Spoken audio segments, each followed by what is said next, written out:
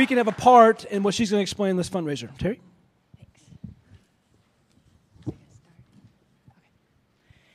Okay, I don't want you to say, oh gosh, not again, because it is something different. It's not the same old thing.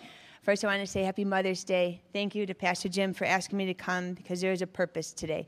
I think it's ironic that we are talking about stories, because that's something that I have heard since 2005 when Hope and Friendship was created, is stories. And those stories follow with needs. We have stories, as you'll see in the pictures, that we've been able to fix. We raised money to get a van, a handicapped van for a young boy in town with cerebral palsy, whose mom was picking him up and putting him in a Suburban because they couldn't afford the lift, a van with a lift. So we rallied and came up with that. If you're on the Hope and Friendship email list, you saw we were just able to put a lift in a house of a man who has cancer. And his wife had been picking him up and taking him up and down stairs in a tri-level home here in Lamont. Strong Polish woman, but a matter of days, there's only so much you can do to lift somebody up and down stairs to get them from one level to the other.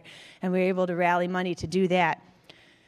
A Gap jacket was given to a young girl that really, really wanted one, but her mom, who's a widow with 5 kids, said, obviously we can't afford that. Someone donated clothes, and it happened to be in that bag of clothes.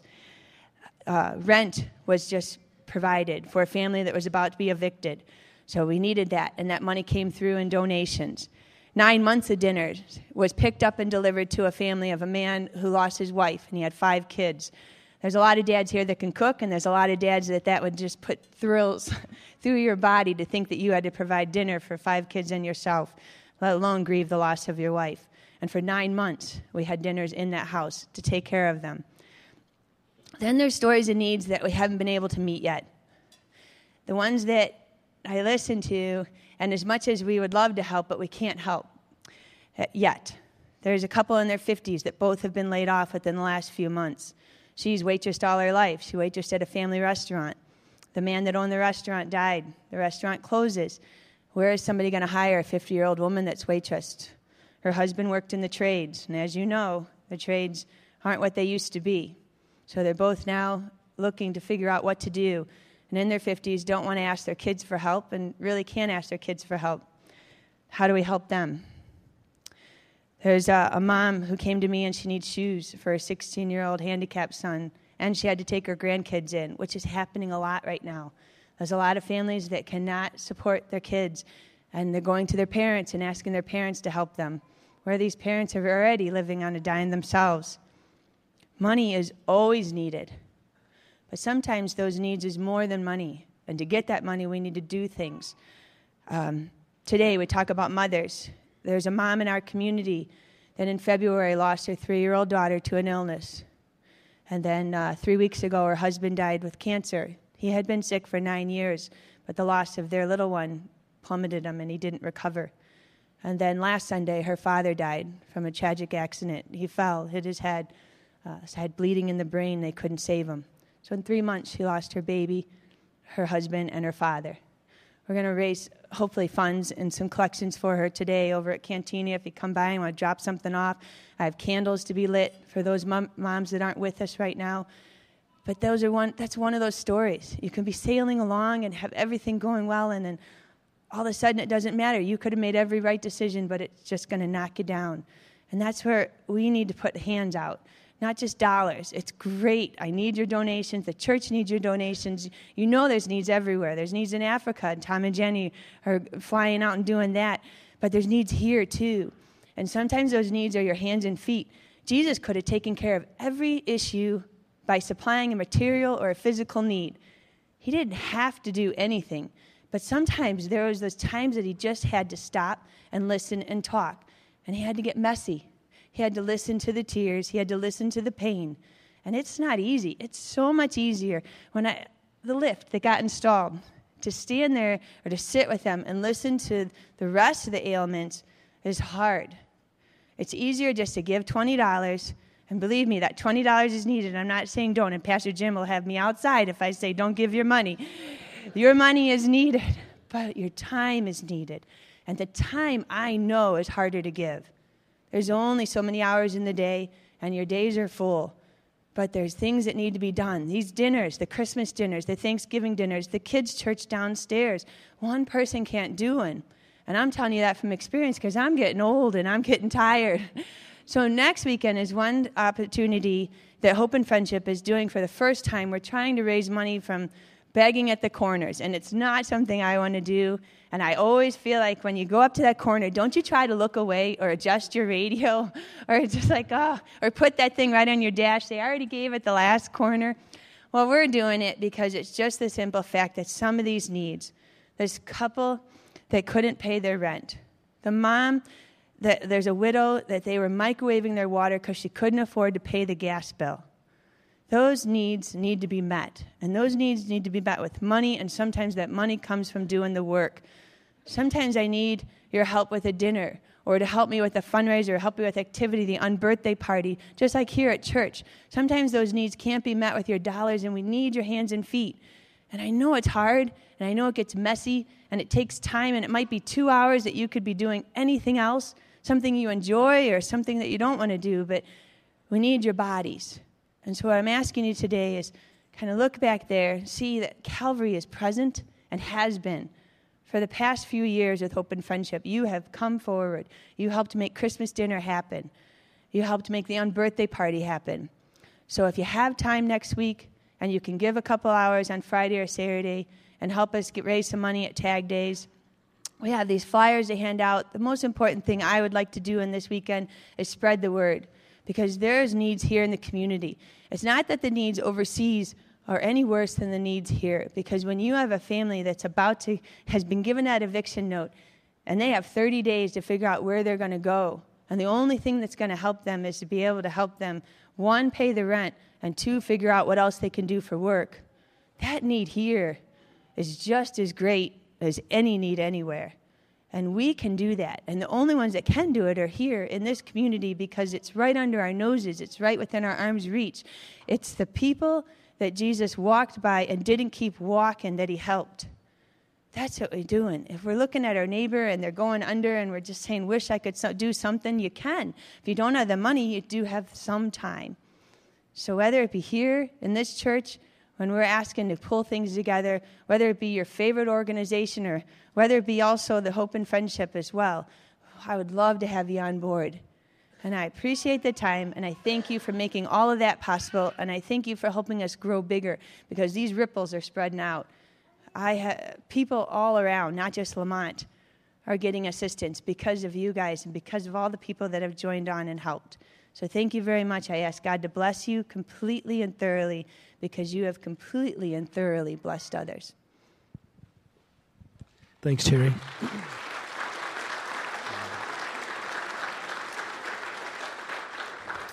If you can give 2 hours, it'll make a huge difference. So appreciate that. Now, we're going to continue our journey on the story of God's Word. So check out the screens for a few moments, and Pastor Jim will be coming.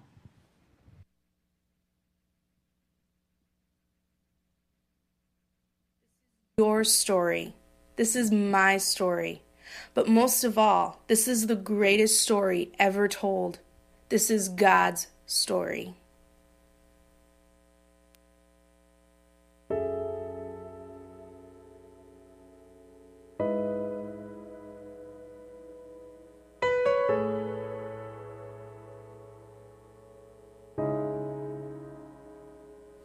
In the days when judges ruled, there was a famine in the land, so a man from Bethlehem in Judah, together with his wife and 2 sons, went to live for a while in the country of Moab. The man's name was Elimelech, and his wife's name was Naomi. The names of their 2 sons was Mahlon and Chilion. They were Ephrathites from Bethlehem, Judah. They went to Moab and lived there. Now Elimelech, Naomi's husband, died, and she was left with her 2 sons. They married Moabite women, and one was named Orpah and the other Ruth. After they had lived there about 10 years, both Mahlon and Chilion also died, and Naomi was left without her 2 sons and her husband. When Naomi heard in Moab that the Lord had come to the aid of his people by providing food for them, she and her daughters-in-law prepared to return home from there. With her 2 daughters-in-law, she left the place where she had been living and set out on the road that would take them back to the land of Judah. When Naomi said to her 2 daughters-in-law, "Go back, each of you, to your mother's home," but Ruth replied, "Don't urge me to leave you or to turn back from you. Where you go, I will go, and where you stay, I will stay. Your people will be my people, and your God, my God. Where you die, I will die, and there I will be buried. May the Lord deal with me, be it ever so severely, if even death separates you and me." When Naomi realized that Ruth was determined to go with her, she stopped urging her.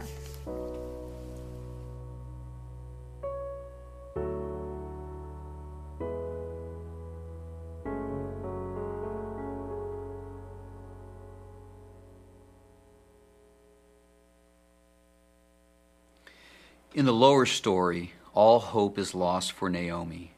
She moved from Bethlehem to Moab with her husband to weather the storm of a famine raging in the land around them at the same time as Gideon's story from the last chapter. Not long after they arrive, her husband dies, but she still has her 2 sons to care for her. While they are in Moab, they both marry Moabite women, and 10 years later, tragically, both of her sons die. In complete emptiness, Naomi decides it's time to go back home to Bethlehem. Her daughter-in-laws decide that they want to go. She begs them not to come, that they will have a better life if they stay in Moab. She finishes her speech with these painful words, "No, my daughters, it's more bitter for me than for you, because the Lord's hand has gone out against me." In the lower story, we see that she had lost all hope, and she felt it was all a result of the Lord's doing in the upper story. Naomi was able to convince the one daughter-in-law to stay, but the other, Ruth, insisted that she go. Here's how she put her decision. "Where you go, I will go, and where you stay, I will stay. Your people will be my people, and your God, my God." She has certainly chose the road less traveled. Life will be extremely hard for Naomi and Ruth. They will likely live in poverty the rest of their life. And to make matters worse, Ruth is a Moabite. The Moabites had oppressed the Israelites for 18 years before Ehud the judge delivered them. In the lower story, there was little chance that she would be accepted. Yet out of deep love for her mother-in-law and her well-being, this is the path that she chose. When Naomi and Ruth's sandals crossed into Bethlehem's borders, after being gone for over a decade, the women of the town exclaimed, "Can this be Naomi?" Naomi replied, "Don't call me Naomi. Call me Mara, because the Almighty has made my life bitter. I went away full, but the Lord has brought me back empty." The word Mara in Hebrew obviously means bitter. She is really convinced that God has orchestrated all of this, and he has, but she just doesn't know how the story will end. Now, Naomi owns land that her husband and sons used to farm. However, Naomi can't manage this property by herself, so she'll be forced to sell her land to pay the bills. And once she does, this will basically be committing her life to servitude. But the bigger, bitter pill to swallow is that the identity of a family is tied to land ownership. If her husband's land is lost, it'll be as though he never existed. So how will 2 poor single ladies make it in Bethlehem?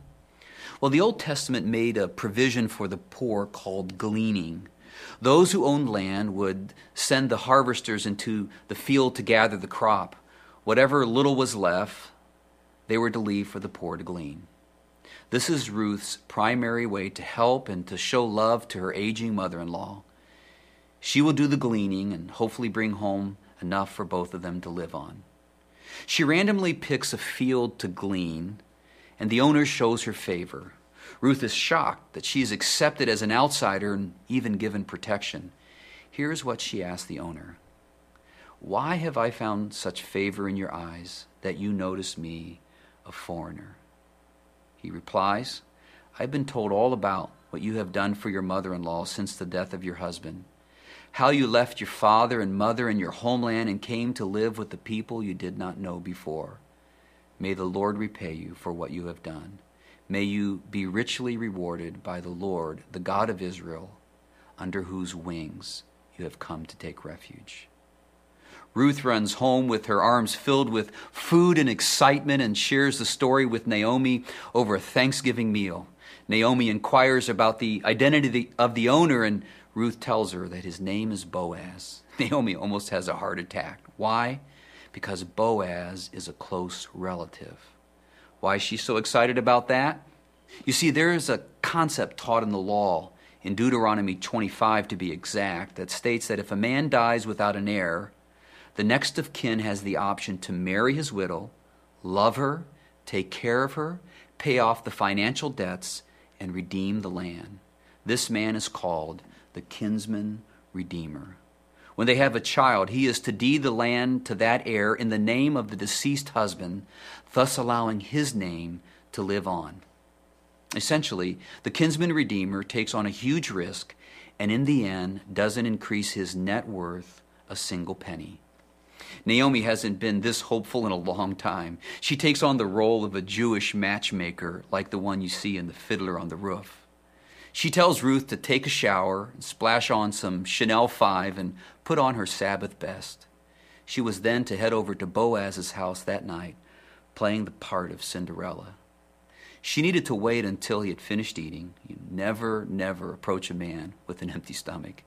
After he went to bed, she was to sneak in and uncover his feet and lie down at the foot of his bed. Boaz would understand exactly what Ruth was doing. It was a nonverbal way of requesting marriage. Ruth does everything Naomi asks of her. And Boaz wakes up startled and asks who she is. She replies, "I am your servant Ruth. Spread the corner of your garment over me, since you are a kinsman redeemer." Now, the word for garment in Hebrew is the same word for wing. When Ruth first met Boaz, he referred to God's wing providing her refuge. Ruth was now asking Boaz to be God's wing to her, and he accepted. He exercised his obligation, and they were married. He not only bought Ruth's widow's land, but all his brother's land and their father's as well. Risking his own estate, didn't add to his personal treasury by one line item, and redeemed them all. What drives a Boaz to turn his attention from his own selfish needs and wants to reach out to an outsider? Well, as it turns out, Boaz, the now strong, wealthy, respected man in Bethlehem, knew what it was like to be an outsider. We learn in another part of the story of the Bible that Boaz's mother is Rahab, the harlot. Rahab was the Canaanite prostitute that provided coverage for Joshua's spies when they were scoping out the land. She risked her life and as a result was adopted into the family of Israel. Boaz knew what it felt like to be an outsider at one time and had it in his heart to reach out to someone else in that same position. As it turns out, that person was Ruth. Ruth and Boaz had a little boy together. That little lad didn't know it yet, but he will inherit the land of his father, Mahlon, whom he never met. He will carry on that family name because of the kind act of Boaz. The women of the town said to Naomi, "Praise be to the Lord, who this day has not left you without a kinsman redeemer." In the lower story, Naomi thought her life was over, that God had given up on her. Well, she was mistaken. Naomi took her grandson and cuddles him in her lap. The women of the town spread the gossip. Naomi has a son. What happened to the name Mara? Bitter. I guess it didn't stick. She went back to being called Naomi, which in Hebrew means beautiful. And beautiful her life became. She now had a son to work the land, which meant that the name of her husband, Elimelech, would live on. The little heir's name was Obed, which simply means worker. Sounds like a boring name until you understand the whole story. As overwhelming a turnaround as this is, the good news doesn't stop here. There's more going on in the upper story. At the end of the book of Ruth, we are given the genealogy of Boaz's family. It is here that Obed grows up and has a son named Jesse. Jesse then grows up and has a son named David. And 28 generations later, a little baby is born in a manger in the town of Bethlehem named Jesus. Jesus is the ultimate kinsman redeemer, and he came from the family of an outsider named Ruth. God was not only working above the scene of Ruth's life to provide her earthly needs in the lower story, he was working out his upper story plan with her in mind. He went out of his way to include an outsider, a pagan Moabite in the lineage of Jesus. Now that is extreme acceptance. In the lower story, their life seemed hopeless, with no chance of acceptance. In the upper story, God redeems their lives and accepts them as his own. You know, right now, your story might seem a little hopeless and bitter to the taste. But remember, if you love God and align your life to his purposes, as we learn in Romans 8:28, God is working it all out for the good. So wait patiently for God. Wait patiently for God to unfold his good plan for you.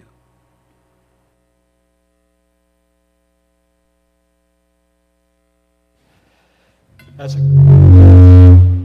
Oh, man. Whew. I think I just had a heart attack right there.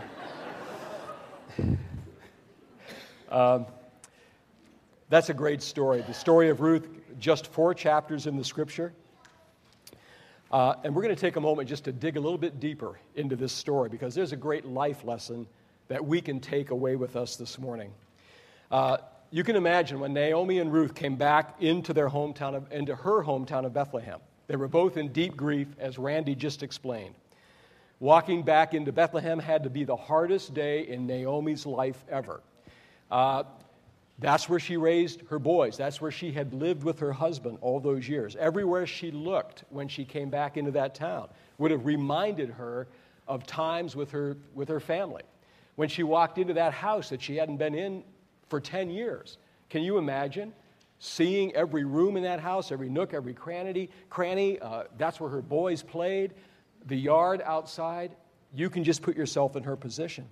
And when the people began to greet her and just say, "Hey, Naomi, it's really great to have you back," this was her response. And we saw it, but let me state it again. In chapter 1, verses 20 and 21, she says, "Don't call me Naomi anymore. Don't call me pleasant, beautiful. My life isn't beautiful anymore.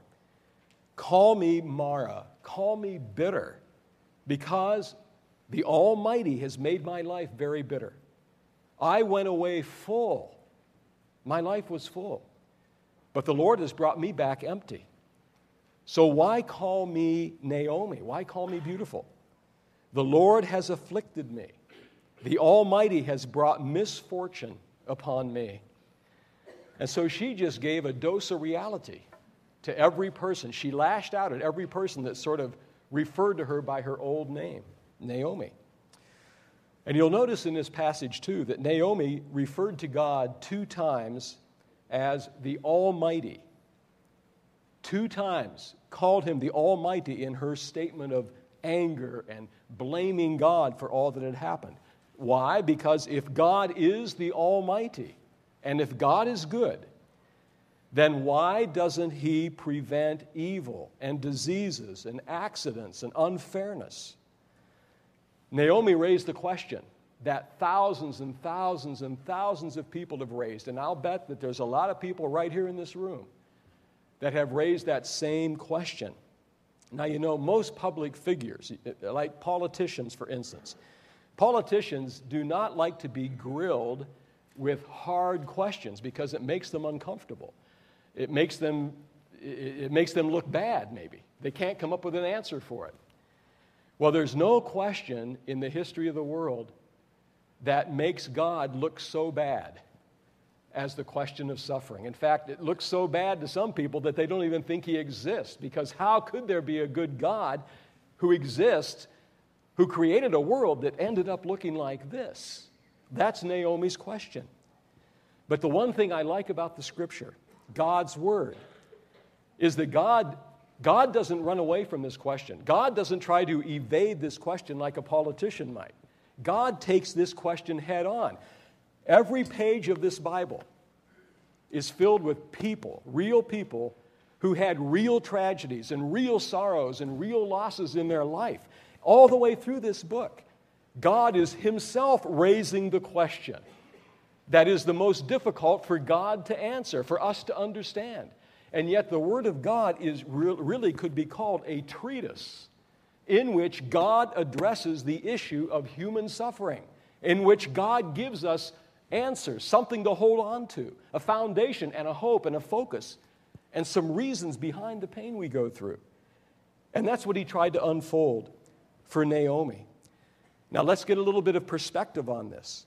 We've already learned as we've been going through the story that God tells us in the opening book of the Bible that when our first parents turned away from him and they took things into their own hands and they said to God, "We don't need you, God. We can build our own world." When they did that, they allowed the evil one with all of his destructive evil to come into this world and bring his influence, his destruction. Now the question might come, why then didn't God just put an end right there, right then and there, to what he knew was going to become an environment of disease, a history of death and accidents and injustices? Why didn't God scrap the whole thing right there? Well, I think there's one answer for that God gives us. That would have been allowing evil to triumph over good. That would have been saying that evil is more powerful, more enduring, more dominant than good, and that evil can stop good. Evil can undermine good and put a stop to it. In fact, if God would have scrapped it all right there, evil would have been the cause of you and I and our lives and our futures all being scrapped at the same time, and all the good that God has for all humanity. Instead of scrapping it, God put a plan to work in the world that would take the painful and destructive effects of evil and cause even those effects to work together for good to those that put their trust in him in the midst of their pain. Now notice, the scripture doesn't say that God takes evil and turns it into good. God does not turn evil into good because evil can never be good. But God can take the horrible, awful, sorrowful effects of evils that strike our lives. God can take all the effects of that. And if we'll bring it to him, God can take that and he can turn that toward our good.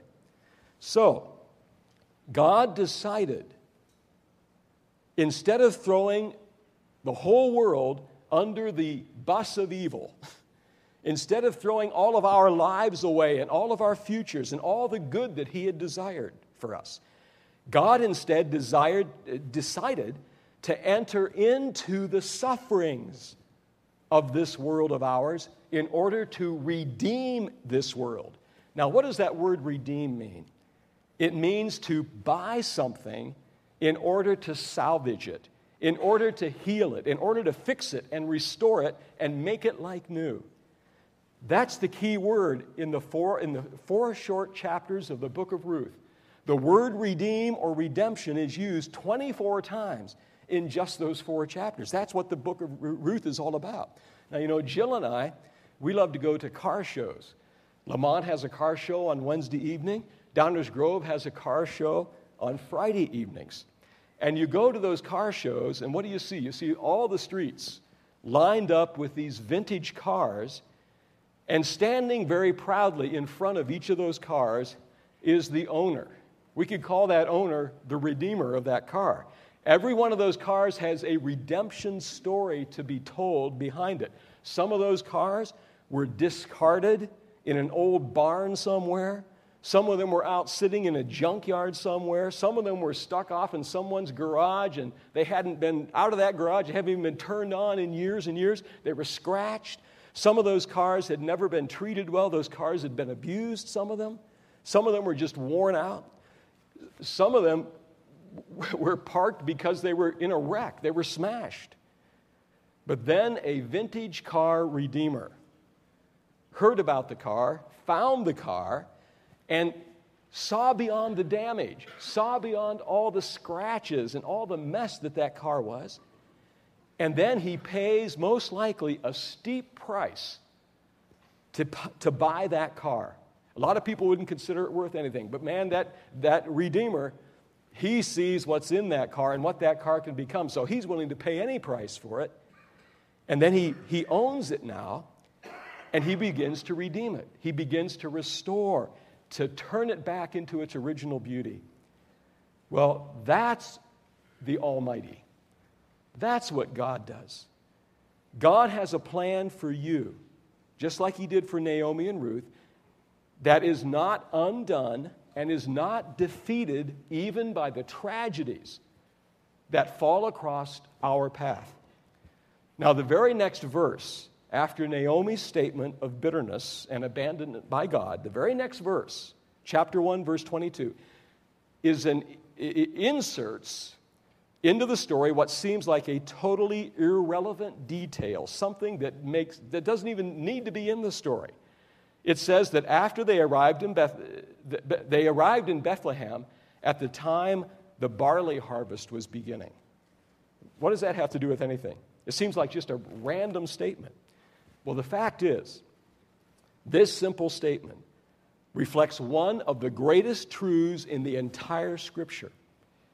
And the truth is this, that even when we don't know it and we can't see it, and even through the worst possible sorrows and losses, even when we may be so disillusioned and upset with God for what has happened that we just want to write God off, if we will trust him, we will find that God is leading the steps of his grieving children.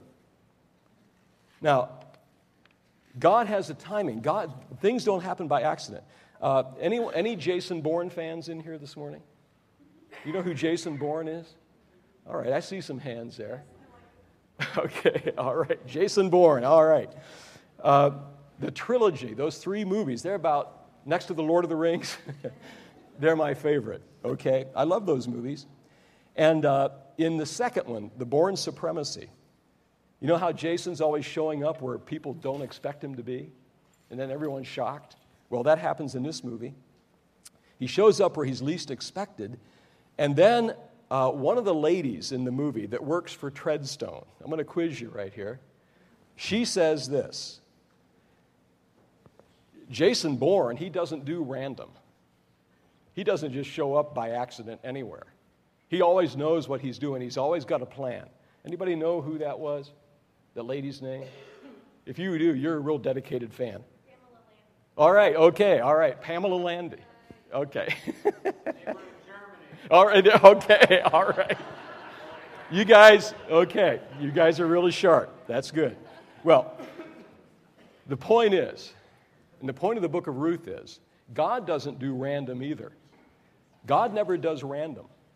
And if you feel like your life is a random accident somewhere, aimless, meaningless, God does not do random for those that put their trust in him. Now, that's what that barley field is all about in the story of Ruth. It was no accident that they arrived at the barley harvest. It was no accident that Ruth, from all the fields she could have went to glean some grain, she went to the field of Boaz. It was no accident that Boaz rode into the field at that moment and saw her. It was no accident that Boaz was a relative of Naomi with the customary right, as was explained, that if ever the situation should arise that Naomi's husband died, leaving her destitute, that a guy like Boaz, a relative like Boaz, could step in and purchase all of her husband's property, take care of her, and then also the provision made for marrying the widow of any of Naomi's sons that happened to have died. And none of this was by accident. That just took place.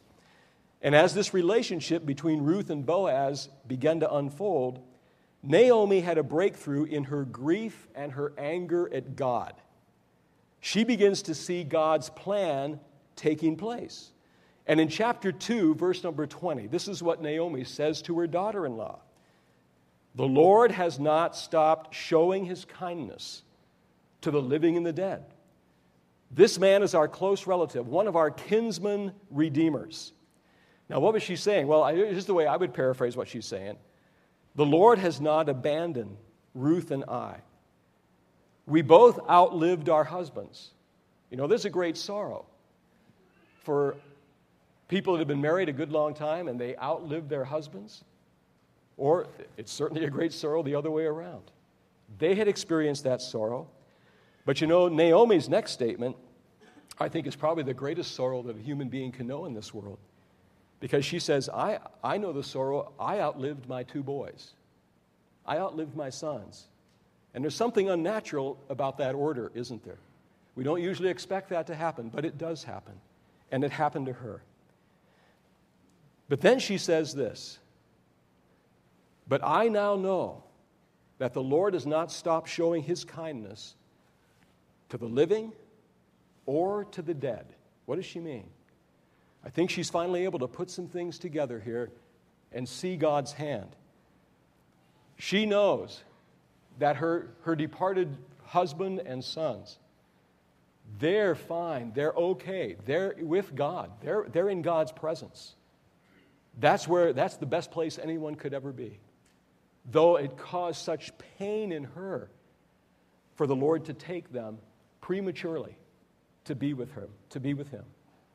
But she's also saying, I know that while they're well and good and cared for and loved in the very direct presence of God, I know that he hasn't abandoned me still in my life here with all the burdens I've got. He hasn't abandoned me. God is present with me too. He's present with Ruth. So I think this is where Naomi begins to take her name back. She begins to get her life back. And that's what God does. So when you're perplexed by life, when you feel meaningless, if you've just gotten the wind knocked out of your sails with an unexpected blow, or if it looks like the wheels of your life have just all come off, in the midst of all that, the promise of God, the promise from the book of Ruth is this, that if you will bring those sorrows to the Lord, trust him, then what's happening is you're really coming to your own barley field timing plan of the Lord. God is in that place for you. God is in the place of sorrow. The worst day, the worst time in Naomi's life, the worst time in Ruth's life, and yet one day she walks into a barley field. God was in that, and God is in the place where you are right now. And he has a plan that can unfold out of that sorrow into something that becomes good and an enriching part of your life. It gives you your life and your future back if you put your trust in him. He wants to redeem your life. Now, there are 2 other parts of the story of Ruth and Boaz that may also seem like totally random details, but they're very significant and part of God's big plan. Number 1, it took place in a little village called Bethlehem around 1200 BC. And the second thing is that the book ends in the most unlikely way. It doesn't seem to have any relevance whatsoever. It ends with a genealogy. But again, God isn't random. So what's going on there? Well, Boaz, the kinsman, relative redeemer of Ruth, they have a son. And God puts this genealogy at the very end of the book, tracing the lineage of that son both backward and forward, because he wants us to see the plan that he has stretched out over all the centuries of this world's history. So looking back 600 years, from 1200 BC, looking back to 1800 BC, this genealogy goes back to Genesis chapter 46:12. And this is what it says. It points out the forefather of Boaz was named Perez. His name is in the text. It should be on the screen. The verses should be on the screen. And then continue on down the screen a little bit. Continue a little more. There you go. Perez, that name is in the book of Ruth. It says, but whose father? Perez's father, if you trace it all the way back, goes all the way back to Genesis 26. His father was Judah, who was one of the sons of Jacob, whose dad was Isaac, whose dad was Abraham, to whom God made that promise in 1800 BC that from his family tree would one day come the Savior, Redeemer of the world. Okay, that's looking back. But then looking forward from the time of Ruth and Boaz, if you go forward 200 years to 1000 BC, the genealogy shows the lineage that goes all the way down to the great King David, through whose family, 10 centuries after that, would be born the greatest of all the kings, the King of Israel, the Redeemer of the world. And where was he born? He was born in the city of Bethlehem, in the town of Bethlehem. So the point is clear. God wants us to see that the redemption story for Ruth and Boaz points to Jesus Christ. And he wants every one of us to know that our redemption story and the whole world's redemption story, it points to the Lord Jesus Christ. Jesus became our kinsman redeemer. Jesus became our relative by being born into the human family. And when he was born into the human family, he took on and experienced all the sufferings that everyone in the human family can ever go through. And yet he did that living without any sin. And then he went to the cross, bearing all of our sins, but not only our sins, he bore our sorrows. He took them to the cross too, in order to heal our lives from both. The Apostle Peter says it this way: you were not redeemed by silver and gold. You were redeemed with the precious blood of Jesus Christ. And that's telling us something really important. I talked a little bit ago about vintage car redeemers that go out and pay a steep price to buy a car that is sitting there scratched up and abandoned. They'll go and pay that great price. Well, Jesus dying on the cross his blood was the price paid in order to redeem your life from whatever has happened in your life. And I know I'm talking to people here this morning that there could be all kinds of redemption stories told in this building today of tragedies that have occurred in your life, losses that have occurred. We could listen to each other's stories here for hours and hours, and the pain that you went through. And I think probably some people are at that point in the story today in this room that maybe you're where Naomi and Ruth were. Maybe you haven't even come to the point. Maybe you're still in that stage of being angry at God. Maybe you're still in the stage of saying, God, you have abused me. God, you've abandoned me. God, if you were really God, then why did you let this happen in my life? But Jesus Christ went to the cross because he has a plan he wants to work out in your life. He paid the price so that if you will come to him with the sins that separate you from him and with all those sorrows that have come across your life, he wants to redeem your life. He wants to give you your life back so that all the future, all the good of the future that he has always intended for you, that good can begin to unfold. And so I guess I think for a time Naomi was allowing her sorrows and her hurts to hold her hostage. She couldn't give them up. She couldn't turn away from those sorrows. In fact, it gave her a very negative theology, a bad view of God. But all that changed, and all that can change for anyone that's in this room today that's still holding on to anger and bitterness toward God. So the question this morning is this: have you received Jesus as your Savior? That's always the first question. That's the most important question. And have you asked him for the forgiveness of your sins? And then the second question that follows that up is, will you bring all of your sorrows to him so he can begin to heal your heart of the wounds and the pain? And maybe you are a follower of Jesus today, or maybe you're someone who at one time followed Jesus closely, but you've become disillusioned by disappointment or by grief. The question for you this morning is, will you come back to him with your sorrows, and will you trust that he can take them and work through them for your good and the good of others?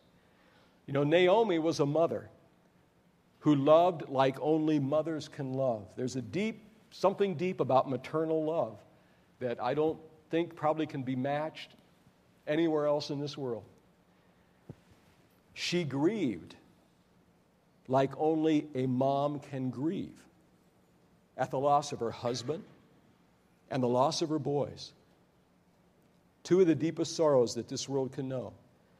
But she also found this, that the Lord did not stop showing his kindness to her. And that's the discovery. That's the key. And I think there's many a person in this world whose life has been waylaid and put on hold because they have not brought their sorrows, their pain, their needs to the Lord Jesus Christ. You know, everything, the whole story as we go through this, it all comes back to Christ. And whether or not we bring our lives to Christ. I'm going to invite you to stand with me right now. And I'm going to pray a prayer this morning. I want to pray the prayer this way. I want to pray for moms that are here.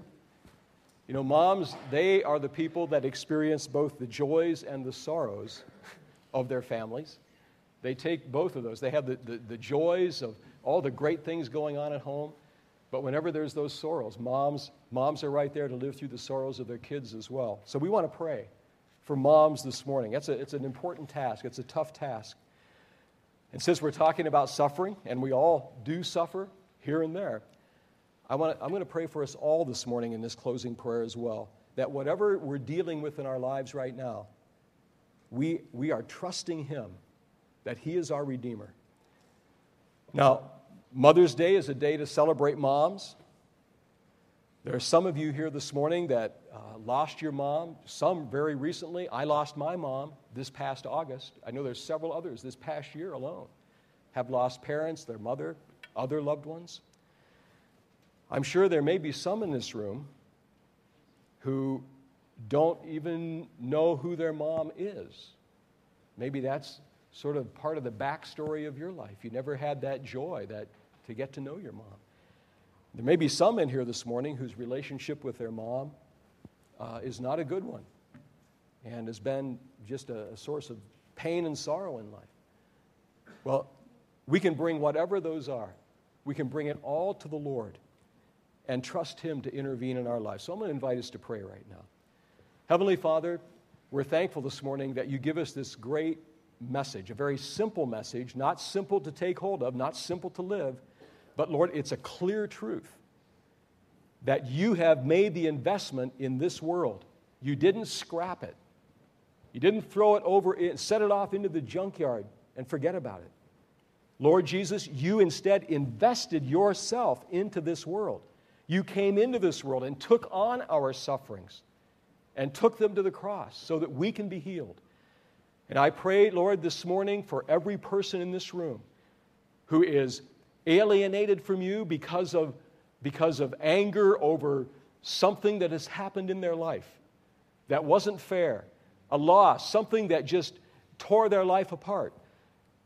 Lord, you know the pain, and you don't minimize the pain and the sorrow that we go through. In fact, you enter into it, Lord. You understand it. But, Lord, you don't want to leave us in that pain because it only breeds bitterness. You want to bring us out of that and back into the joy, back into the purpose, back into the meaning that you have for our lives.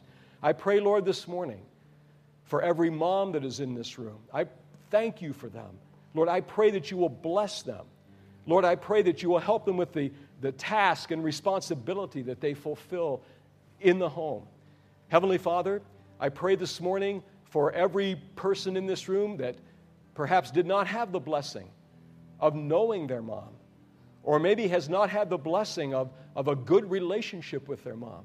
Heavenly Father, we just commit all these things to you because we know that you are a God whose heart and mind are big enough to understand, intervene, and work out a mighty plan.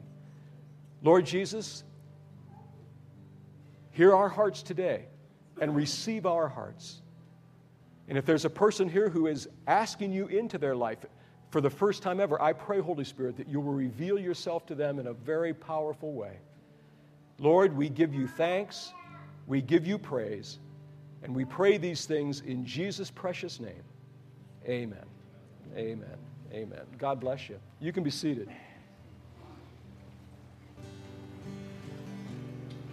We're going to take a moment to worship the Lord in the giving of our tithes and our offerings. I want to thank you for your faithfulness in giving, and God bless you. Use these moments just to reflect upon the Lord, and then we'll come back and we'll share a couple more things before we are dismissed today.